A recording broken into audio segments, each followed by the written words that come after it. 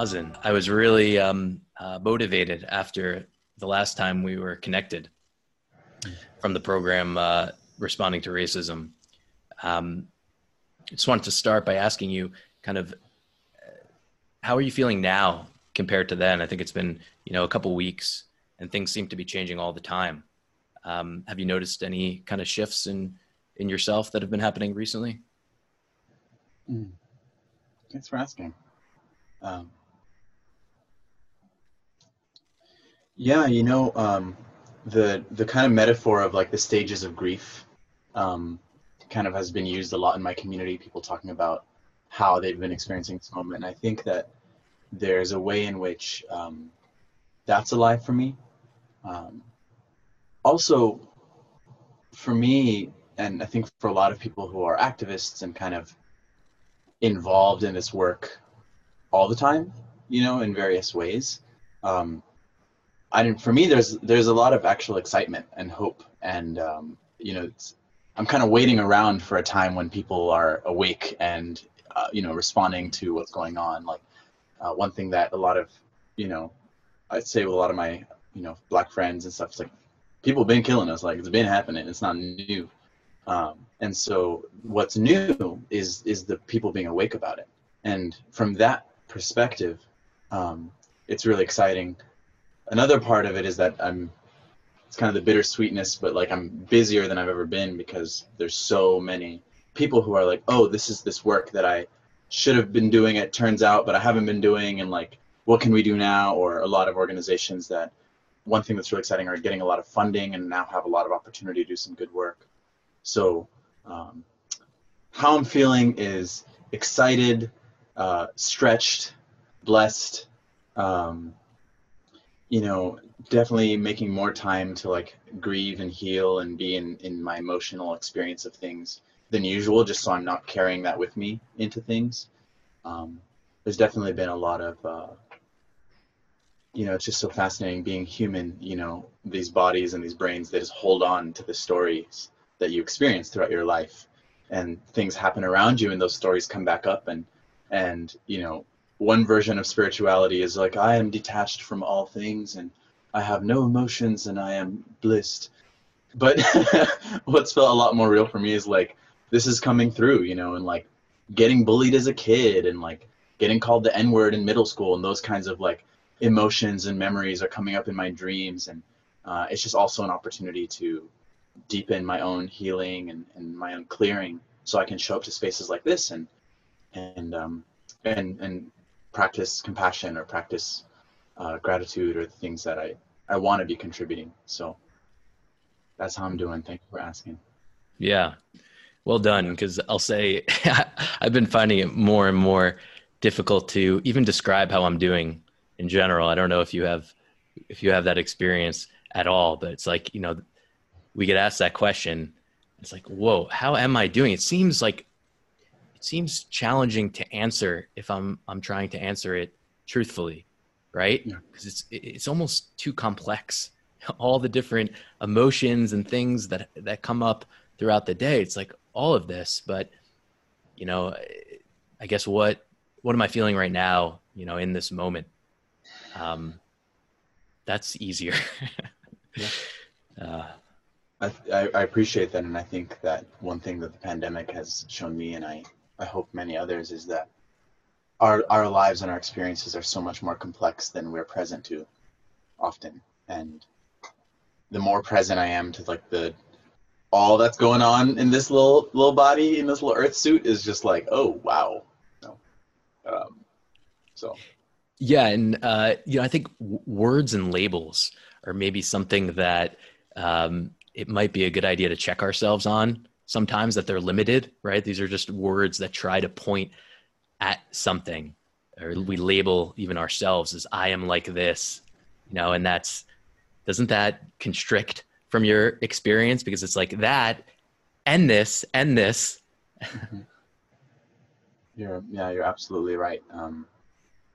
And it's one of the things. It's actually, let's just dive right in that piece, because um, one of the questions I've really been sitting with is, how do I, as an agent of change, bring my spiritual principles into my work?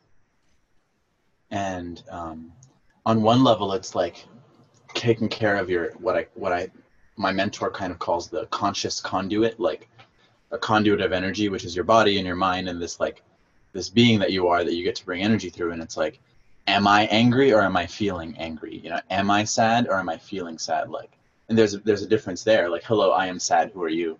Versus like, I am Mazen, or even I am, and what I am is experiencing right now is sadness, which keeps me in the game.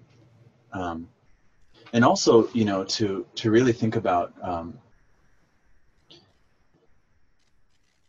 yeah, just how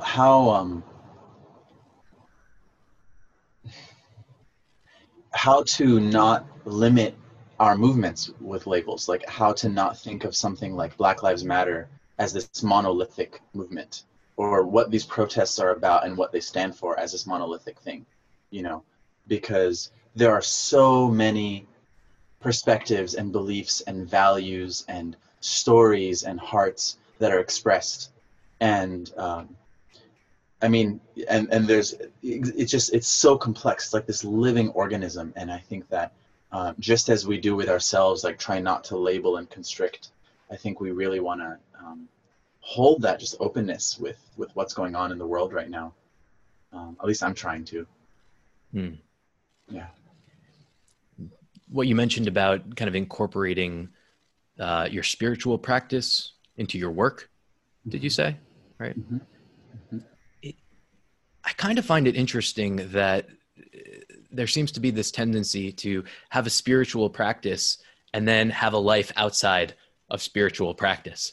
In a way, I kind of want to feel like, wait, is that not the point, that spirituality pervades everywhere? It's how I do everything. It's not just when I go and take a class or take time to meditate. It's interesting how it seems to be compartmentalizing for many of us. Any thoughts on that? It's I think that is really the final frontier of our awakening, because for me, when I compartmentalize my spirituality, it is the recipe for pretense, and it's the recipe for living incoherently with my values and who I really am. And I wouldn't wish that on anyone. Let's just put it that way. You know, it's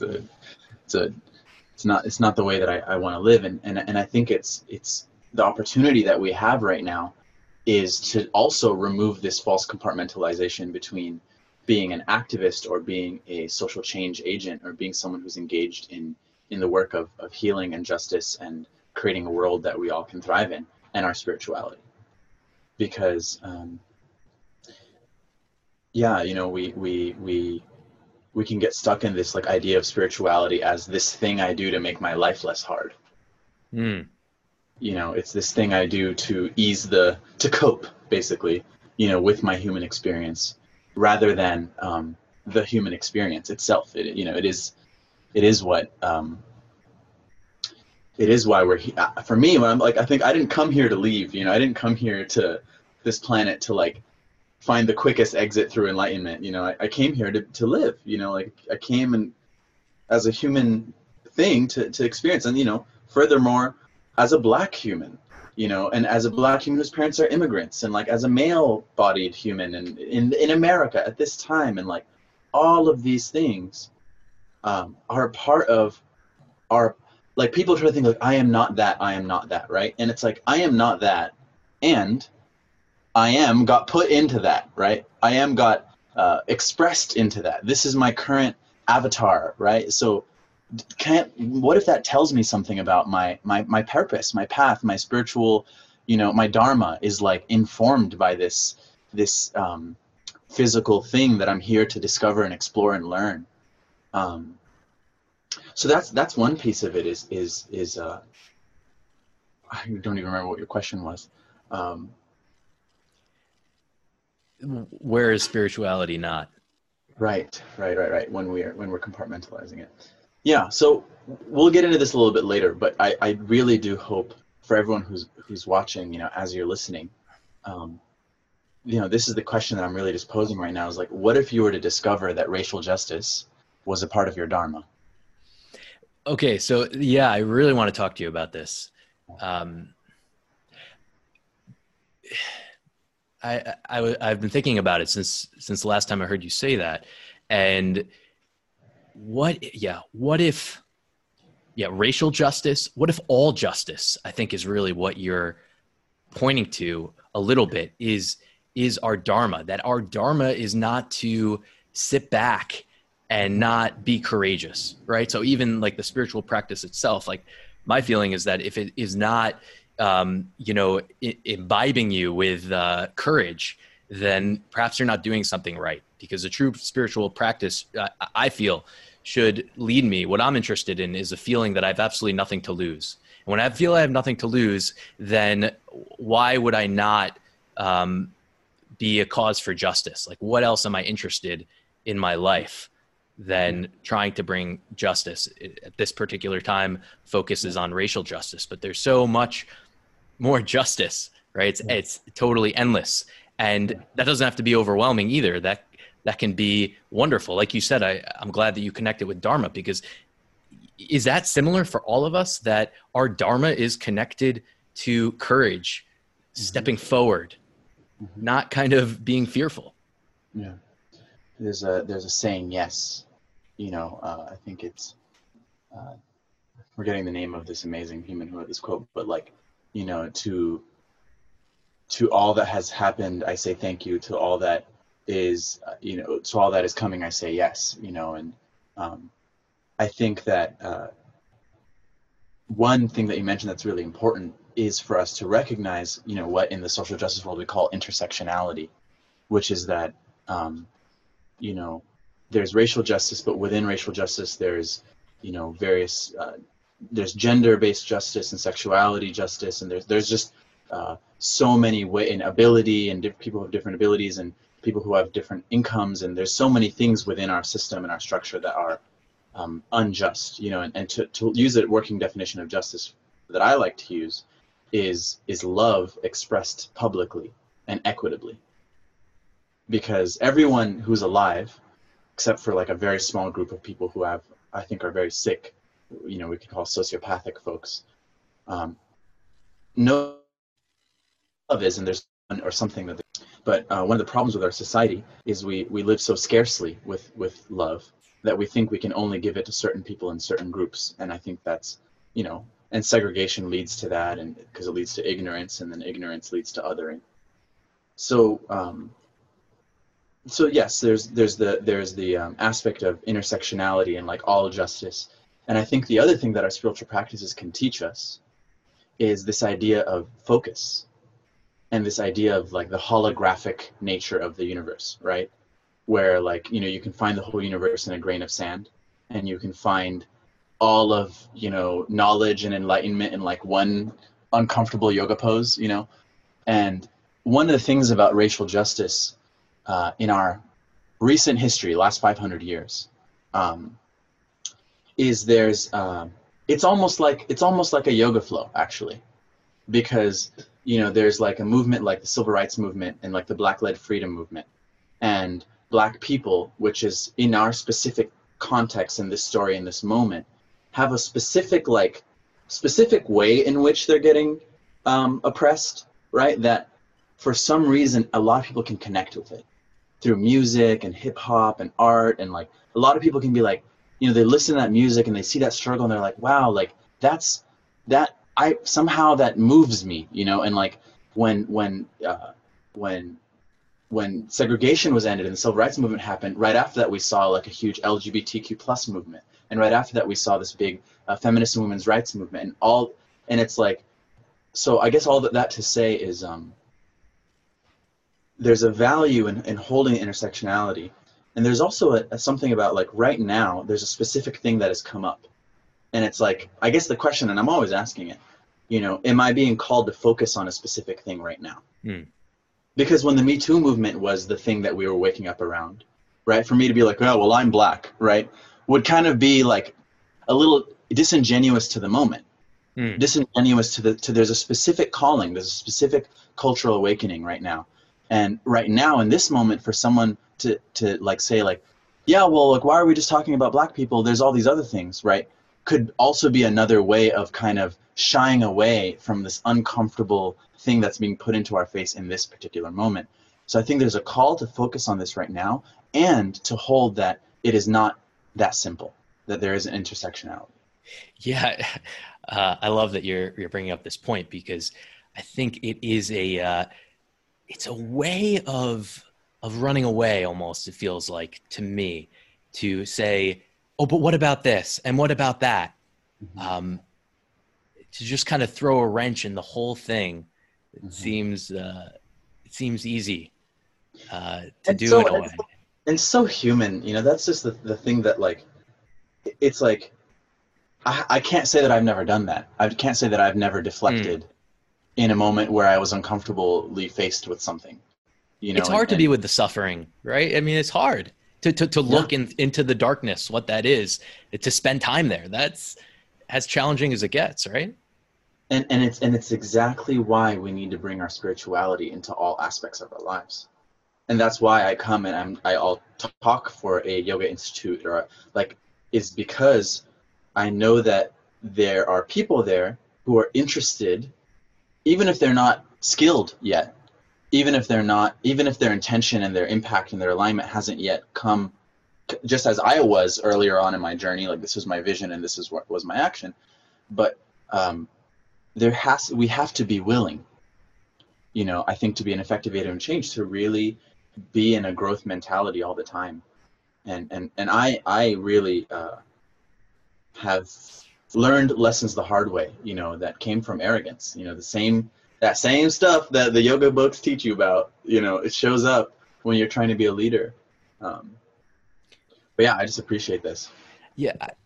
Have you experienced that there is even maybe a type of arrogance which shies away from even the word spiritual or the word yoga, that type of thing?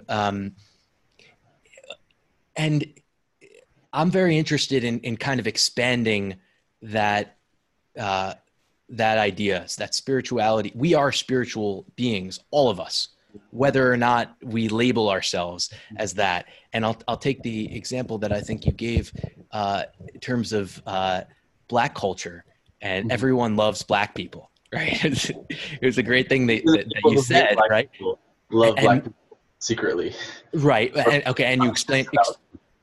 Go ahead. I was gonna say, like, I mean, because there's a lot of people who don't love black people, right? There's like white supremacists, but they're still obsessing about black people, which is this funny thing. Yeah, well, I think more of your point was that a big part of the Black culture, right? It's not so clear, but a big part of it is this call to be free and to be authentic. That this is me, right? Shedding layers of, I don't know if we call it, the white culture or whatever other kind of culture is. You described it as like very proper and Yeah. attention towards perfection, right? Doing everything exactly the way that it's supposed to be and how other people perceive you and all of that. And right, that is restricting in a way that is not the spiritual path. The spiritual path is, hey, this is my truth. This is me showing up. And I think that, Black culture in a way really uh, points to that. It does that, and that's liberating. So, is that spiritual too, in a way, right? Isn't freedom spiritual? It is. It is. I just thank you. I love that we can have this conversation very blatantly, because the truth is that, and this is what Ruby Sales, who's a civil rights veteran and a theologian who I respect so deeply, every time she speaks, I want to cry. She says that Black folk spirituality, which is not Christianity in the church, but it's the folk spirituality that came from people in the fields of plantations who were enslaved, who uh, they were put through, the most intensive spiritual purification and process of suffering and like spiritual awakening, like, like they were the medicine that they needed to create to survive that kind of an experience is so potent and so powerful that I think that's why Black music and jazz and funk and rock and hip hop and the way that we talk and the way that we dress and like so many factors that we don't even think about, right, are so coveted and loved and appreciated and healing so many people around the world, is because it is such it's like a tincture that is so potent and powerful. And it's terrifying. It's terrifying to what a lot of people call white supremacy, what a lot of people will call white supremacy culture, which is a culture that white people are supreme. People will call it the patriarchy. People will call it many, many different things. And my personal belief is that underneath these many names, it is one thing which we could call the culture of separation.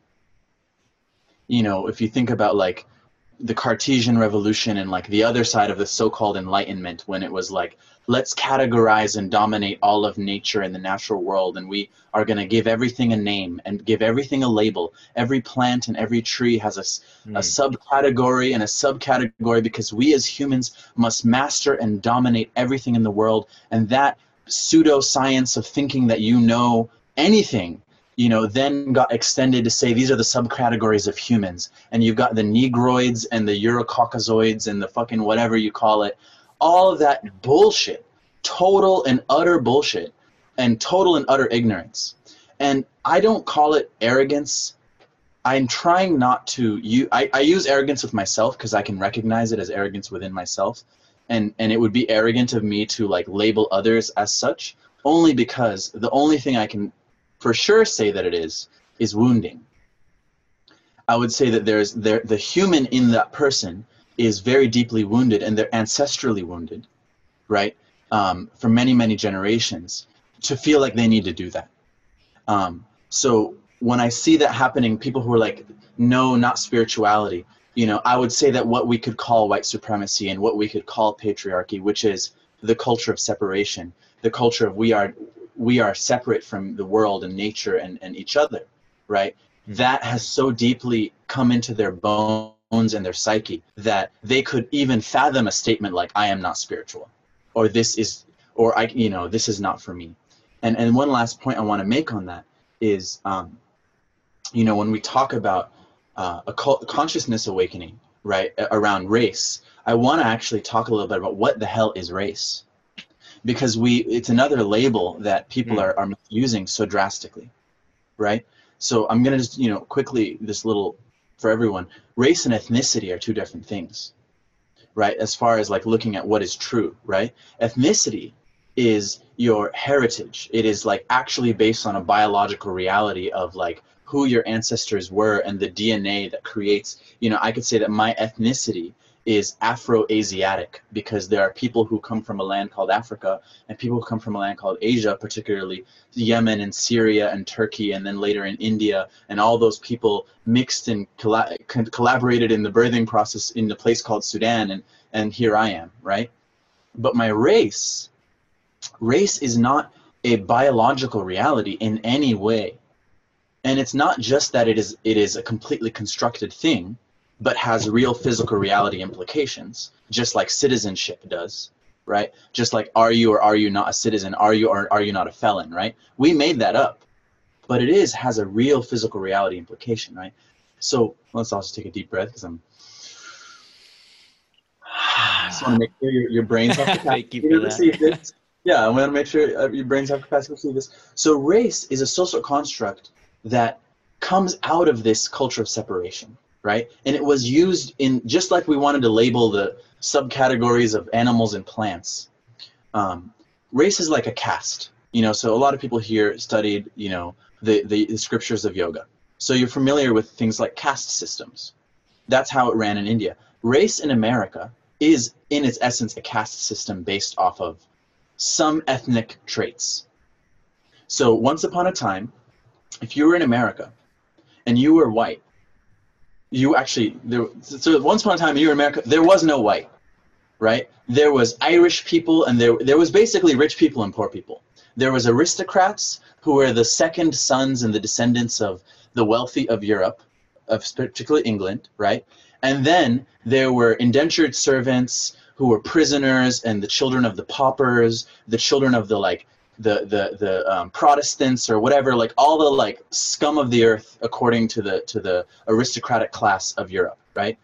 and we'll get into what happened in Europe in the Dark Ages and the like centuries of trauma and the witch burnings and like the killing of the indigenous peoples, pagan history, and like, you know, this culture of separation, right? So people talk about healing, and I'm healing, and they don't want to talk about race, but like they're missing out, especially if you're European descent. So much of the healing you have to do is specifically around your ethnic lineage and your ancestry and race. So much of your suffering that you're experiencing is that you have been told that you are something that you are not, and you have all these comforts, right? And what is comfort all about, right? Because, you know, you go to yoga and you go to these retreats to get uncomfortable because you've been so comfortable that you can't even connect with what's real anymore. You know, you're just like coddled, and that's the curse of privilege. But anyway, I want to close this point out and then change it back up. But race is this caste thing that was created because the European poor and indigenous people and African people that were captured and enslaved were all working on the same plantations for a while. Not in the exact same conditions, but they were all subordinate, right? And then it came to a point where it was more strategic to say, you know what, they're starting to collaborate and organize and see that they are in the same boat together. So we're going to start to, like, we're going to tell all these Europeans, hey, you get to be white, right? You get to be actually above everyone else, and you're going to get the easy jobs, and you're going to be like, you know, still in service to us, but, you know, it's not going to be as bad, and you don't need to be like those black people and those indigenous, you know, those red people, whatever they're, Indians. And so that kind of lie that happened all the way back there, just kind of generations and generations later. So race and ethnicity are two different things. Race is really a caste system that we have in America. And so much of the yogic traditions and the spiritual traditions were designed to liberate people from a caste system, right? In India, these Brahmins were like rich aristocrats, you know, a lot of the case, but they were just like looking at the world and they're like, nah, like this is not how it's how it's supposed to be. And they were trying to bring their community and their culture out of this illusion of supremacy, competition and of othering and all these things.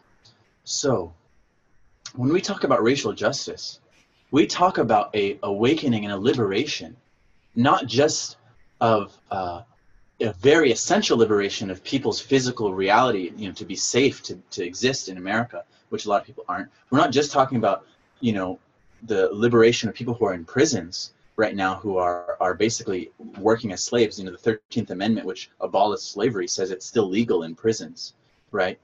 Which is mostly black and brown folks. But we're also talking about liberating ourselves to be human again, liberating ourselves from these illusions of whiteness. And even there's a way it's an illusion from blackness. I don't want to say that like blackness and whiteness, they also exist as cultures, and there's a beauty in that. But from the idea that I am that versus I have that, right?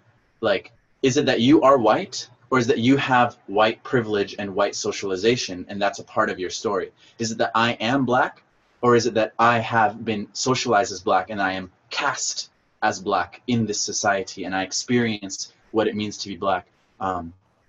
But, you know, at what point do we start letting the system tell us who we actually are? And that's a really challenging question that we need to be asking. Whew, thank you. Wow, so much. I want to follow up on this idea of separation, and even as you just said, the system telling us, you know, who we are, or telling us that we're separate, right? Yes. So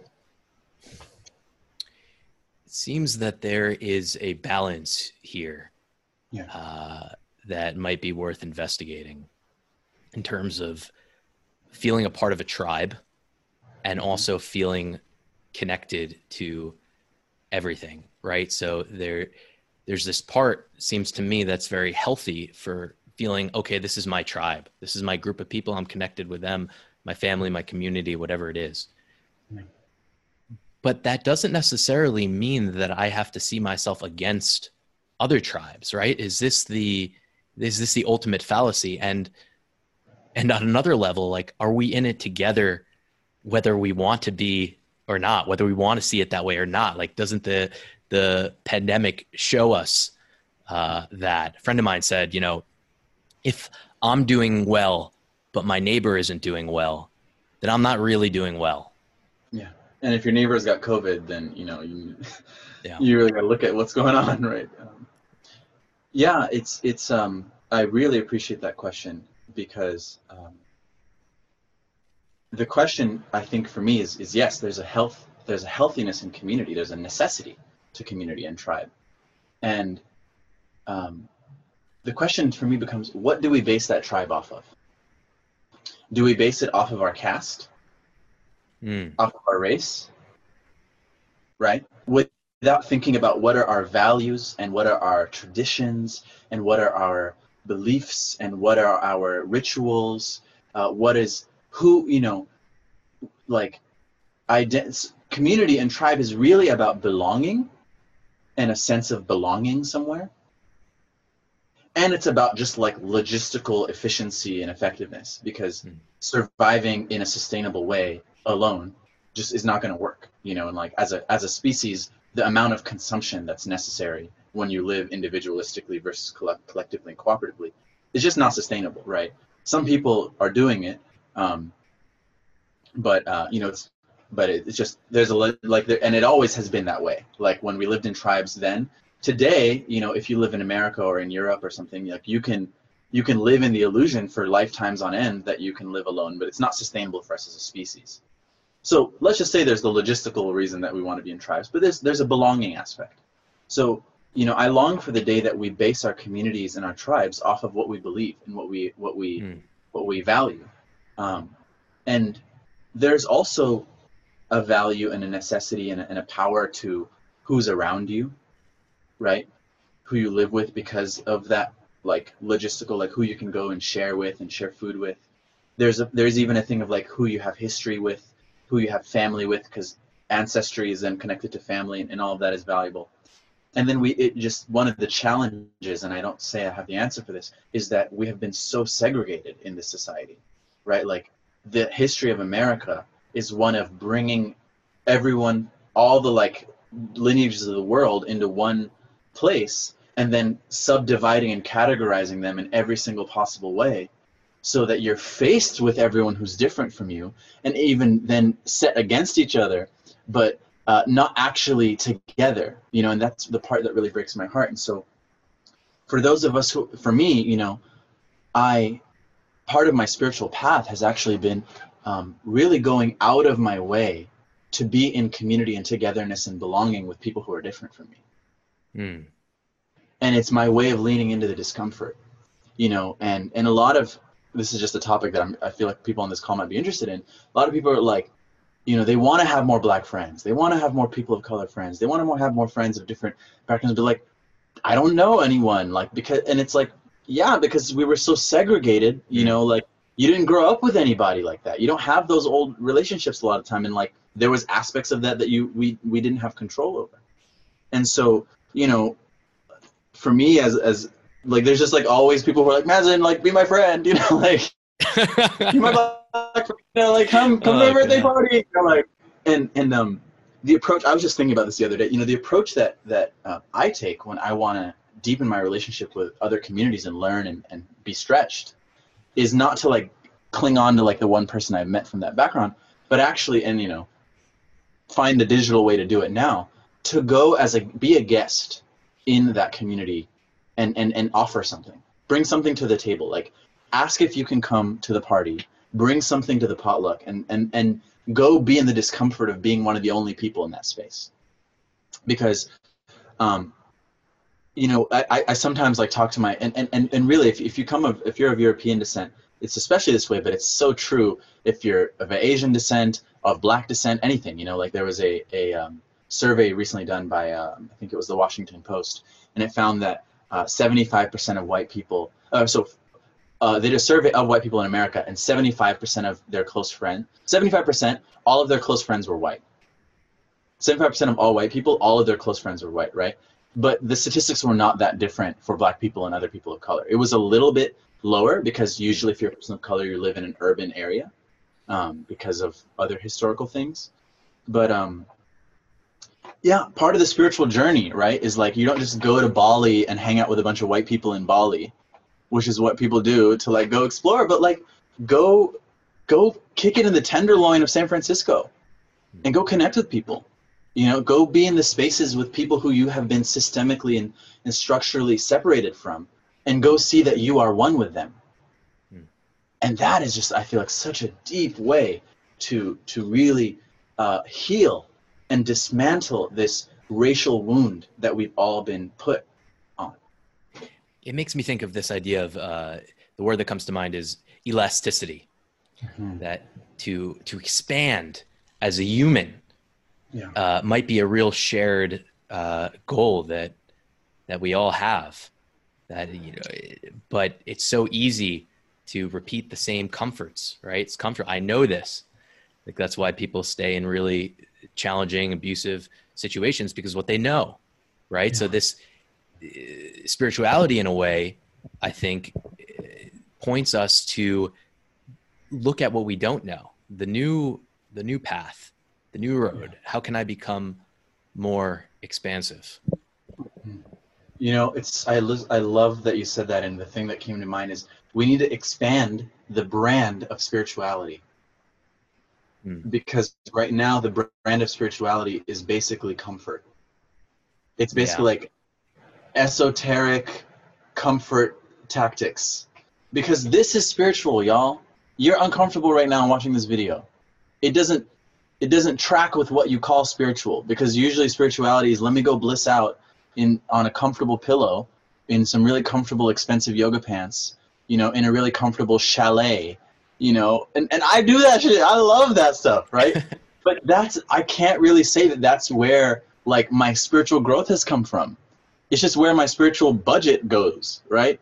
But this is spiritual right now. This knot in your stomach and this like little tension in your heart, all of that is, breathe into that right now. Breathe into it. You don't even need me to guide you in a meditation right now.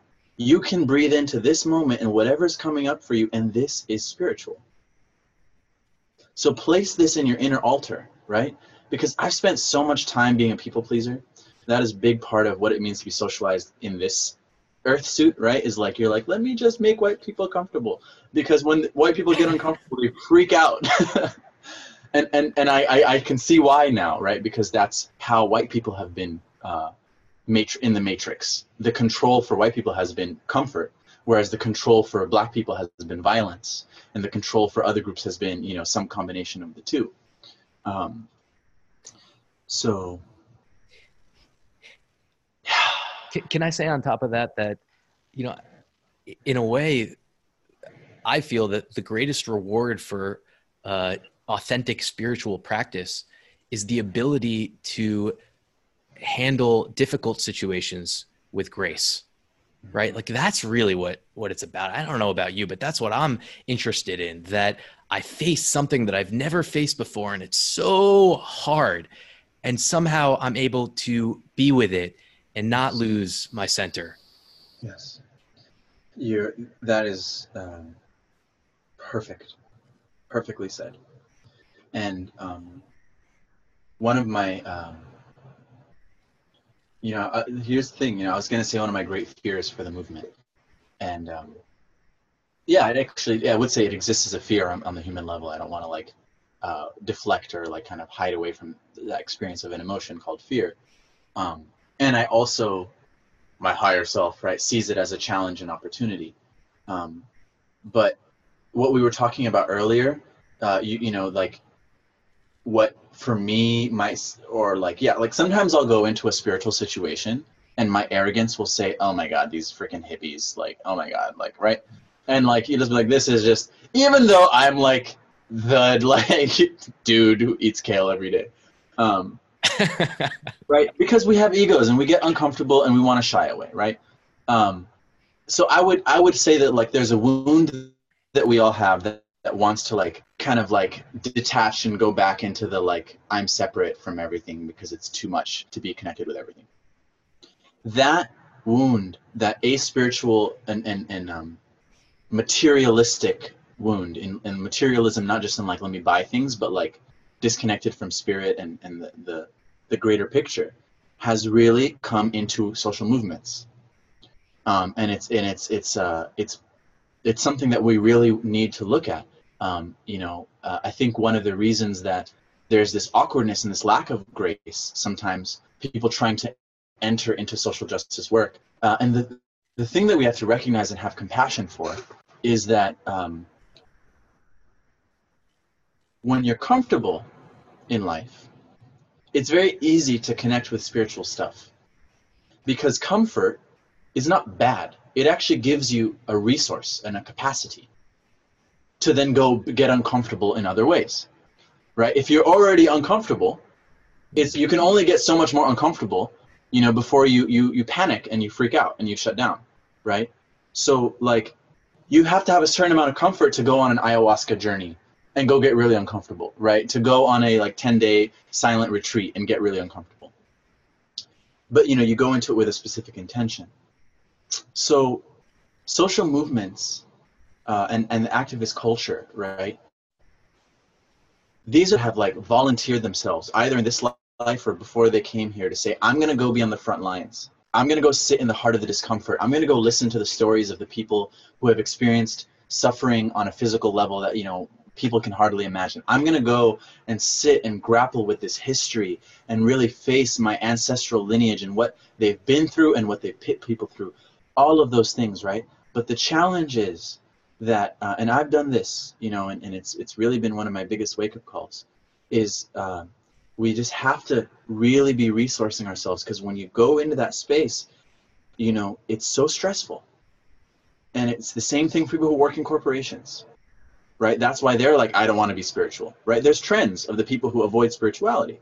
It's people who live in environments that are so stressful and so dehumanizing, that like the discomfort of something called spirituality, which is like opening up to your real experience of this life and feeling all of the pain and the suffering and the grief that you've been through, feeling all your ancestral stuff, feeling the world's weight on you, you got to go through that purge, right? If you're going to open up to spirituality. So the people who shy away from that tend to be the people who are like in the most dehumanizing and unhuman experiences sometimes. Not always. Some people, like Black people, right, have somehow been so resilient to create a spiritual system that doesn't require Lululemon and, hardwood floors and all of these, different essential oils to be spiritual. They found a spirituality that is resilient, that can survive and can work its way through literally the worst possible imagined situations. And that's the other thing too, is, what's your spiritual survival kit? Because are all your practices and tools requiring a lot of very expensive and delicate items and technologies, So all that to say, to expand, to be a successful movement, one of the reasons I really like talking to people in the spiritual world about spiritual, community, about like, hey, come become activists. Like, you're missing out. There's this, you're trying to liberate yourself and you're trying to become awakened and enlightened, and you will I'm sorry to break it to you, but you will never do that unless you look at race and gender and class and all these things, because that's the heart of your imprisonment. It's not just that you can't sit in lotus, perfect lotus for 3 hours. It's not that you can't, hit whatever, handstand or whatever it is that people think is going to be their metric of enlightenment, right? The real thing that you are trying to liberate yourself of, whether you're aware of it or not, is the same thing that the activists are trying to undo. The social justice activists are the spiritual yogis of our society. The community organizers, they're putting communities through asanas and poses to heal. They're putting them through meditations of consciousness awakening. That's what the Black Panthers were. The Black Panthers were like, to the body of the Black community, were the yoga instructor, and saying, okay, now you're going to eat breakfast, and we're going to bring you breakfast because you couldn't afford breakfast, and we're going to put this free breakfast program for your children. That is yoga, right? That is liberation. So people are here on this individual level trying to liberate themselves and not asking the questions that have imprisoned them. Right. And really the element that you're pointing there towards is service. That Mm. Does spirituality even exist without service? And asking that question of what do I want to do with my time? Yeah. Right? Like at a very basic level, like what do I want? Do I want to just get through this whole thing, or do I want to use Mhm. this being Mhm. to do something that serves? Absolutely. Gosh, thank you. I really appreciate you for like using, these very concrete things to just keep grounding us down. You're a great interviewer. I appreciate that. Because, I can go off. Vata, go figure. So for those who are familiar with the doshas. So service. Let's talk a little bit about Dharma, Mm. which is a Buddhist term, but, we're yogis. We mix it up. Um, That's what we are talking about, right? Or the relationship with dharma to service, right? Is there exactly. dharma without service? Exactly. People talk about Dharma in a lot of ways, and one of the definitions that I really like is one that one of my teachers, her name is Ra Goddess, RHA Goddess, amazing, amazing woman and teacher and activist and hip hop artist. So she talks about Dharma as your true nature expressed as your highest contribution. And there's these Mm. three parts there. Your true nature, who you are, what you value, right? That inherent thing, like you were born with these qualities in you that are just who you are. You try to run away from them and you suffer, and you go towards them and you feel fulfilled and satisfied. And they are my other mentor, Maria Nemeth, talks to them about the standards of integrity, right? They are your nature, right? They are just who you are, and they're a map of your true being ontologically, right? Beyond even your name and your labels. So your true nature expressed, it must be expressed, it must be demonstrated in physical reality, right? Part of being a human being that makes us unique from other forms of life is that we have this like very complex metaphysical reality. When I say metaphysical, I mean thoughts and ideas and dreams and vision, and all of this stuff is not physical, but it's real. These ideas that we're exchanging, these feelings we experience, right? And then we have these physical bodies, and we are this bridge between these two realms of energy, and so part of, I think, the purpose of being human is actually bringing things through. That's why we Mm. call ourselves conduits, right? So Mm. there's visions and values. You have these values. I value compassion, I value integrity, I value creativity, I value belonging. So it's part of my dharma is to express these things, to demonstrate these things and bring them into the physical, tangible world. And then that last piece is your highest contribution, right? Is then it's the path of refinement and mastery, right? You're not just all willy-nilly, but you're like, okay, how can I really refine in this lifetime, this expression of my true nature into the highest possible contribution I can make? And that's when the dharma and your purpose starts to take a form that starts to feel like, something that you could start to put in words. And it evolves, I know I talk a lot, but I really think this will help people, because people are then be like, well, what's my purpose? What's my dharma? Like, I need to go to a retreat, to like get this like 3-sentence phrase. Well, you think about being a parent, right? Being a parent is a part of a dharma, right? It's a part of a purpose that you live in this life. And it's always, as long as that baby is alive, you're a parent, right? But how do you express and demonstrate that purpose of parenthood, being a loving parent, which is being a loving parent? That's a vision, that's an intention, right? It's not physical. You express it when the baby is 2 years old by changing diapers. You express it when the baby is 10 years old by helping them with their math homework. You express it when the baby is 40 years old by helping them raise their children. And you express it on your dying bed by telling your children some wisdom about how they can live their lives. That same intention, that same dharma, that same purpose, that contribution you're here to make, it will take so many different forms and evolve. So I want to bring that all the way to social justice activism. Mm. Each one of us on this call has a dharma. And what our society is awakening to right now is that all of us have in some way, and I say all of us because if it wasn't all of us, we wouldn't still be here. Some of us more than others have been sitting on the side of the hero's path, sitting on the side of the journey, and watching our journey and our dharma go past us.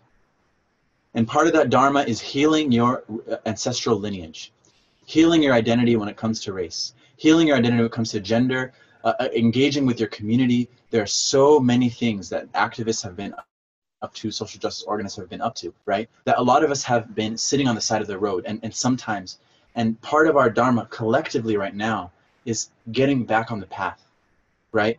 And really embracing that I will never fully express my purpose until these things that are just the ocean that someone alive in this moment is swimming in are addressed. Okay, getting back on this path, getting back on the path for us. So I think what you're pointing to, what I hear you saying is it seems that there might be a bit of a danger for how we approach that path. That if we approach it with, what are the right words? Compulsion, a sense of compulsion, then, or fear, that this is what I have to do, rigidity, then that ultimately won't sustain. That perhaps there has to be this sense of lightness, a sense of happiness towards taking action, towards finding it, not a stress. Because when there's a stress to it right there, I think it's over, is it not? The heart of what you're saying is exactly the point. I wouldn't use the word happy, I'd use the word joy, and I would use the word fulfillment and satisfaction and alignment and these kinds of words, because the whole emotional spectrum is going to be a part of your dharma. Part of your dharma, I think, is sadness and happiness and all these things. But you're right that it can't be compulsive.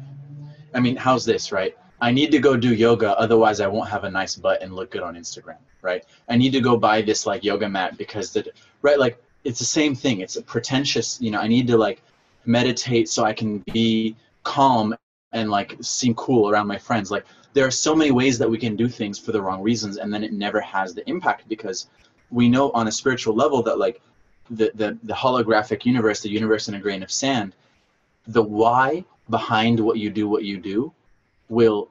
it's intention, right? Like, let me go support these black people, right? People like are like, let me go give this money, right? Why are you doing that, right? So I'm not saying don't do it, but like you could literally just shift your intention in the moment you press the button, and that can make a huge difference, right? Of like, someone on Instagram told me that I need to donate to this group, and I'm white and I feel guilty about that, so I'm gonna go donate. Like, okay, thanks, but like that's not healing you. That's not transforming you. That's not transforming our society. That's just like, it's not bad, but it's not as good as it could be. So you're 100% right that we need to do the work of finding, just like when you find like, am I a Kundalini yoga type of person? Do I like the, Hatha style, what is it, what is it? The breath flow? Vinyasa. Vinyasa, like what's my style? Like what's my lineage? Which of the many lineages of social change do I want to get into? And what aligns with my values? I think there's another point that's important too, though, is not to necessarily feel that your dharma has been swimming past you, as you say, because in a way it's all happening, right? Like everything is a part. If you've been sitting on the sideline, then that time sitting there is also a part of your dharma. I know that's kind of like a technicality, but it is in a way, I think, liberating to see it this way, because all of that can be used when you get on that path. Yeah. Right? Everything, all the suffering, all the time that you, maybe if you feel like you were being phony or playing a character, all that can be used as motivation to be more genuine. You're 100% right. You're 100% right. All of my talk about authenticity and stuff comes from me having spent many, many years being one of the most pretentious dudes you'd ever meet in your life. Yeah. And how can you know something sometimes until you've seen what it isn't, is important. So I think that there's a both and, it's like the moment you recognize you've been sitting on the side of the road is not the moment to like lament in guilt and shame of like why I've wasted so much time, but it's the moment to say, oh, not supposed to be here anymore. Like, all right, like let's get back on track. And you're right, we have to use humor, and we have to use like we can, it's like there's lightness and heaviness, and that's a different variation than like shallowness and depth. Because something can be deep and light, but you know, and something can be like heavy, you know, and shallow, right? Like it doesn't need to be heavy and like just feel like suffering for you to be doing really work. Like there's that whole martyrdom, which is another ego expression of like I need to be the martyr, you know, and like to make up for all of the damage that my ancestors have done. I need to go suffer and, you know, whip myself on the back. And it's like, who's that for? You know, that's for no one but your own ego. So even in this moment, it's like I'll notice myself like start to like energetically get heavy with it, and it's even part of my own practice of like, how can I speak what is true in a deep way, not in a shallow way, not in a comforting way, but also stay connected to things like gratitude and compassion and presence and surrender and these things that make it lighter and that keep me able to see and act clearly and be aligned with my authenticity, my integrity. It's a constant journey. Yeah. Yes. I want to shift a little bit because there's something I really just wanted to ask you about. One of the words I think is being used a lot right now is privilege. Okay, and I want to ask you about kind of what that means, and specifically white privilege. And again, right, I think this is one of those areas that like, oh, it might be uncomfortable, right? But I'm gonna go towards it because I feel this is important. So I'm just gonna tell you what my personal, speaking completely for myself, my understanding is right now of the message and how I'm kind of directing my energy and my intention. So when I hear white privilege, right, what I take that to mean, right, is the message to acknowledge that I am privileged because I'm white, right? What I take that to mean is that because I am white, I have certain privileges. Okay. And someone who is black doesn't have those privileges, right? Just based on the color of our skin. But I don't think it means to say, you know, just because you're white, you're privileged. Like you have a life of privilege. It's just saying in this particular area, you have a certain privilege based on that. And the reason why I think it's important is because I think perhaps the way many people feel, right, is like, right, life is so complex, right? It's so our experience are so much larger than just the color of our skin, right? Like maybe someone is white, but they didn't have parents, right? Or they're debilitated in another reason, or they experience some kind of suffering that is well beyond. And they're like, you're saying that I'm privileged because I'm white? Do you know what I've been through in my life? So I just think it's important to make that distinction. And again, for me and myself, like that's how I see it, that as a result of being white, you have certain privileges, but that doesn't necessarily mean that you're privileged. It's very important to hold that it is much more complex than that. And let me see how I want to approach this. So privilege, in the context of like, you know, talking about your dharma and your purpose and all of these things, I actually think it's valuable for people to look at it is like, it's, you know, you were born with most privileges you're born with, not all, right? There's privileges you can gain, like going and getting a degree and whatever, right? But you're right, there's so many different kinds of privilege, and like all Americans, we have this immense, anyone who's been outside of the country, you know, I've lived in the Middle East, and I've lived in Sudan and in Northern Africa, right? And it's like everyone there in Sudan would be black here. But when I'm there, I have so much privilege. As an American, having an American passport, like all Americans when COVID-19 hit were evacuated from Sudan and given free flights back to America. Free hotels then to stay here, you know, for 2 weeks to quarantine. The kind of privilege that it's like so unfathomable, right? Like my life, like the system counts my life more than other Sudanese people in Sudan, in their own country, because I'm American. because the country that I have a passport from has a lot of guns and a lot of money, right? So privilege is so contextual because race is a caste system that's based off of your location. I'm not black in Sudan. Go figure. I'm Arab because I speak Arabic and my family's Muslim and from the north. Black people in Sudan are the people from the south of Sudan, what is now South Sudan, a different country, who are like much darker skinned and like aren't mixed, like we're mixed with Arabs, right? We're like half and half. They're like purely African. And like when you look at the history of Sudan and the privilege and how it was split up, the British basically the same thing that they did in America, where they said the blacks are here and the whites are here. They went to Sudan and said, okay, the Muslim Arabs of the north, y'all are going to get all the money and all of the education, and you're going to get all the stuff, and then these other people are going to be basically subordinate to you. They were enslaved. There are people in my own family who actually had slaves in Sudan, right? Slavery there is completely different than what slavery in America is. You're still a human being and you eat the same food as everyone else, but it was still a subordination, right? So privilege is so complex, and we'll have another satsang about privilege on another day. But here's what's important to know about privilege, okay? First of all, something being your fault and your responsibility are two different things.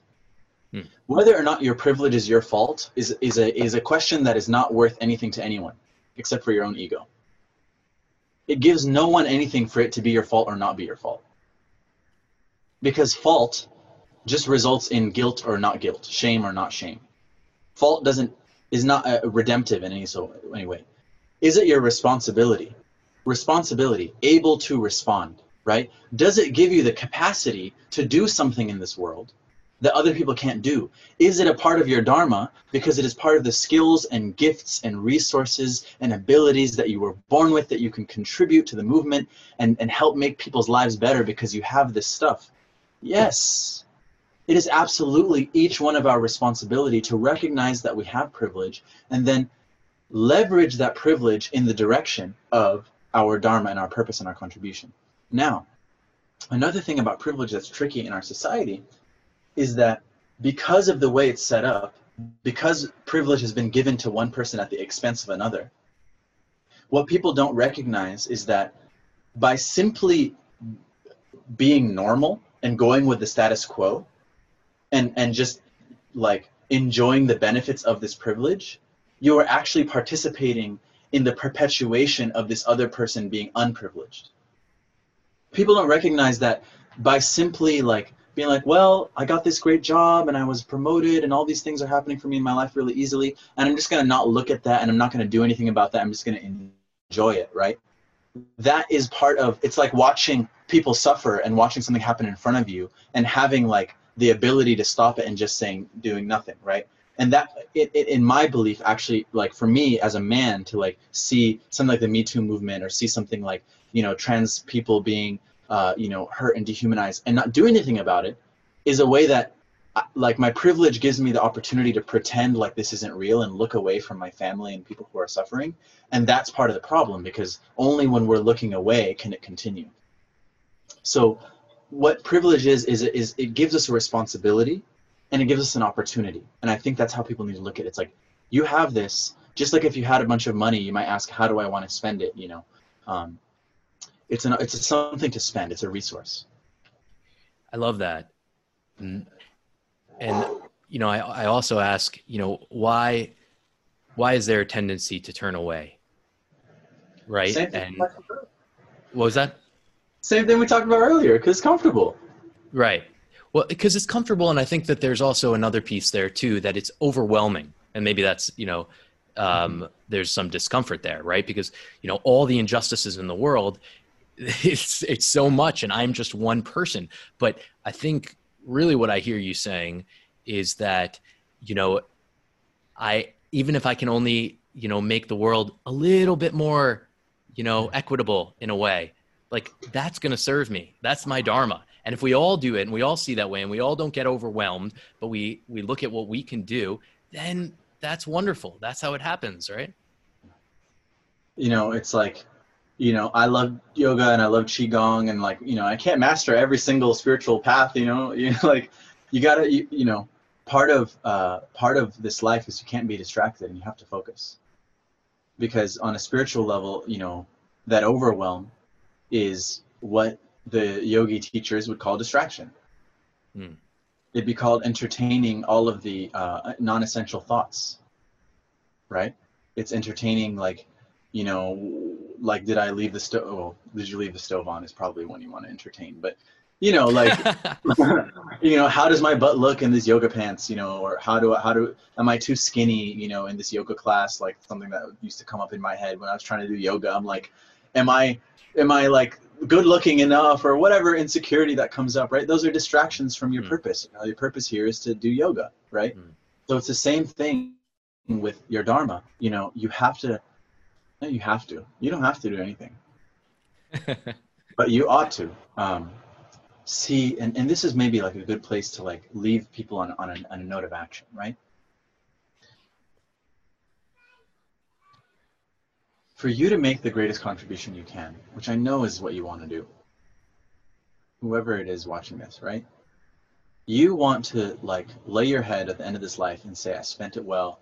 The people I love remember me for making a difference. People I don't even know appreciated me because I spent my life, you know, in some kind of service, in some kind of contribution, right? The invitation is to notice what's happening in our world and let the world be your teacher. If the whole world is waking up about racial stuff, go wake up about that. There's something there for us, right?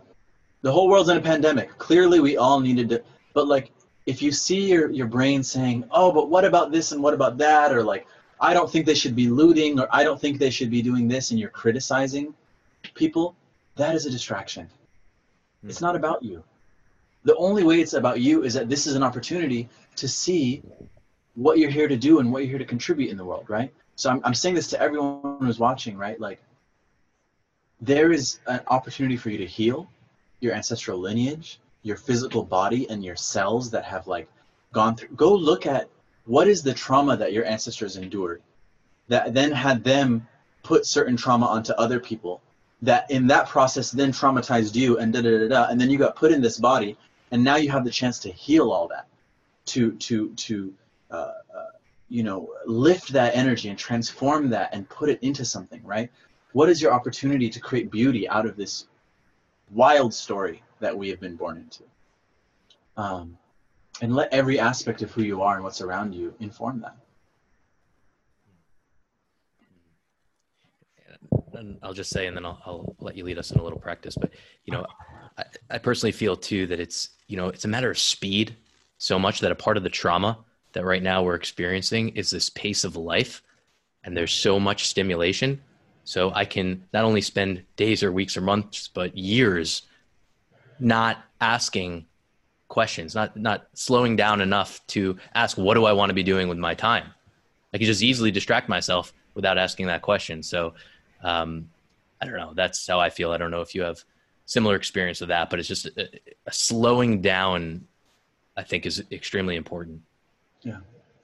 Yeah, let's actually, I'm going to share like a few tips that I found really helpful as far as engaging, and then we'll go into closing practice. So number one is it's more valuable to do one authentic action that's a true expression of your nature, and is leading you towards your highest contribution, is like really on your path, than it is to do 10 kind of like things because you read it on an Instagram post. I really believe that. So yeah, like Avi said, slow down. You know, don't slow down and then jump out the ship, you know. Slow down, you know, take a rest break, come back. But yeah, like you get to, not only do you get to spend a moment thinking like, what's my best contribution here, but we need you to do that. It's the best thing you could do. The best thing you could do is like ask that question and say like, what can I really do, and focus your energy. Two is recognize that you live in an echo chamber with social media, and just notice the effect that has on you as well as on everyone else, right? When you're putting out a message, most likely the social media algorithm is putting it out to people who already more or less agree with you, because it doesn't show us things that make us, it shows things that make us a little bit uncomfortable, but it doesn't want to show us things that'll have us leave the platform, because then they lose a customer, right? So just recognize like, when you're putting out messages, think about your audience and just think about that, and also think about what are you consuming, right? Like, you're getting shown like a very specific reality of this, and part of that journey is go explore outside of this echo chamber that we live in, and see, you know, learn more about what's going on, and you know, maybe while you're at it, like have a little diet with social media at this time is really helpful. The third thing that I think is really, really important is, and will help you find your dharma and your unique contribution, is go join into an existing lineage in the movement. Go see what there are organizations that are been working for Black Lives Matter and like Black racial justice or gender justice or many other things that have been doing it for decades and generations, right? If you're new in the game, go just like you wouldn't go like learn yoga from the internet. You go study under a yoga teacher, right? Like go under a movement yoga teacher. Go learn from the masters, because there are many of them out there who have deep hearts and need support. And I would say that's a really, really great place to start seeing like, all right, I volunteered for this organization that supports homeless people. Is that like how I want to do it? Oh, actually, maybe I want to work with like survivors of da-da-da-da. Or like, oh, maybe I want to work with moving money around and, you know, whatever. So go learn from the people who've been doing the work, and it'll be a great way for you to find your niche. Thank you so much. There's a part of me that doesn't want it to end, because it's really fulfilling to dialogue like this. Okay, maybe just a few minutes of a practice of your choice. Perfect. Yeah. All right, everyone on the call, thank you so much. Everyone who's watching on Facebook, just thank you so much for joining in this different flavor of the spiritual journey. So I just want to thank you all, and go ahead and get comfortable right now. This is the time to get comfortable. This moment, it's a great time to just find a position where your body feels good, where this body feels beautiful and good here.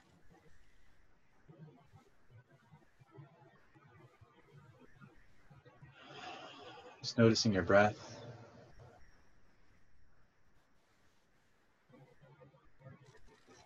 Just letting your breath be breathed. Letting your mind settle.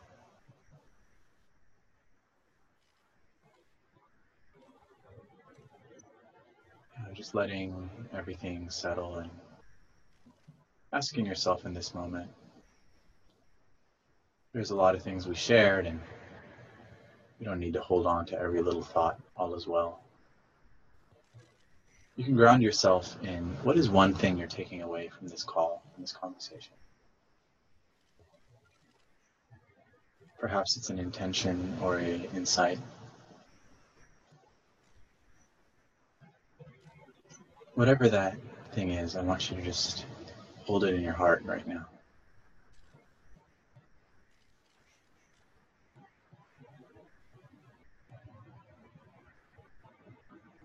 And I want you to take this intention or this insight that's in your heart, and I want you to pour your love into it. I want you to just pour of yourself, your love, your love, your love into this intention. And just see that whatever it is you're taking away from this call is just pointing to who you are, what's important to you. Maybe you have an intention to reach out and learn where you can volunteer, or you have an intention to deepen your knowledge of your own ancestry and history and how you can engage with that, whatever it is. What's something that you value that is connected to this? Beautiful. And now we'll ground that into the earth, taking a big exhale. Inhaling deeply. And exhaling. Awareness. Relax. Another deep breath in.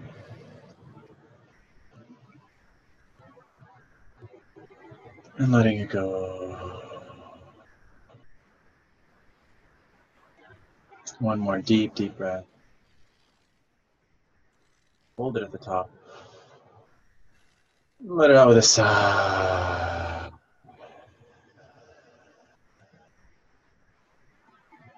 Yeah. One last thing is just, what is one thing you're grateful for right now in this moment? Just think of that thing.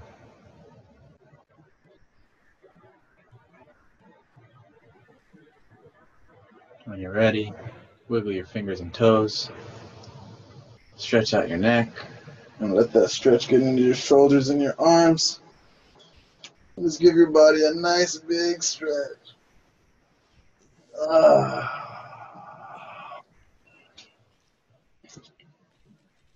Om Shanti. Shanti. Mazen, thank you so much for taking the time, for sharing with us. Quick plug, July 11th, I'm doing a workshop with the Integral Yoga Institute that you actually get to look at what is my dharma, what is my purpose, and ask these questions, and it'll be like interactive. So please join. And yeah, you can find me, my name, mazenjamal.com, Instagram, whatever. I'd love to connect. And Mazen, for the workshop in particular, where can people go to sign up for that? They can go to the Integral Yoga website. San Francisco, yeah. IYSF, and it's July 11th at 11 a.m. Pacific. If you've enjoyed this content and think others might as well, please feel free to share and subscribe.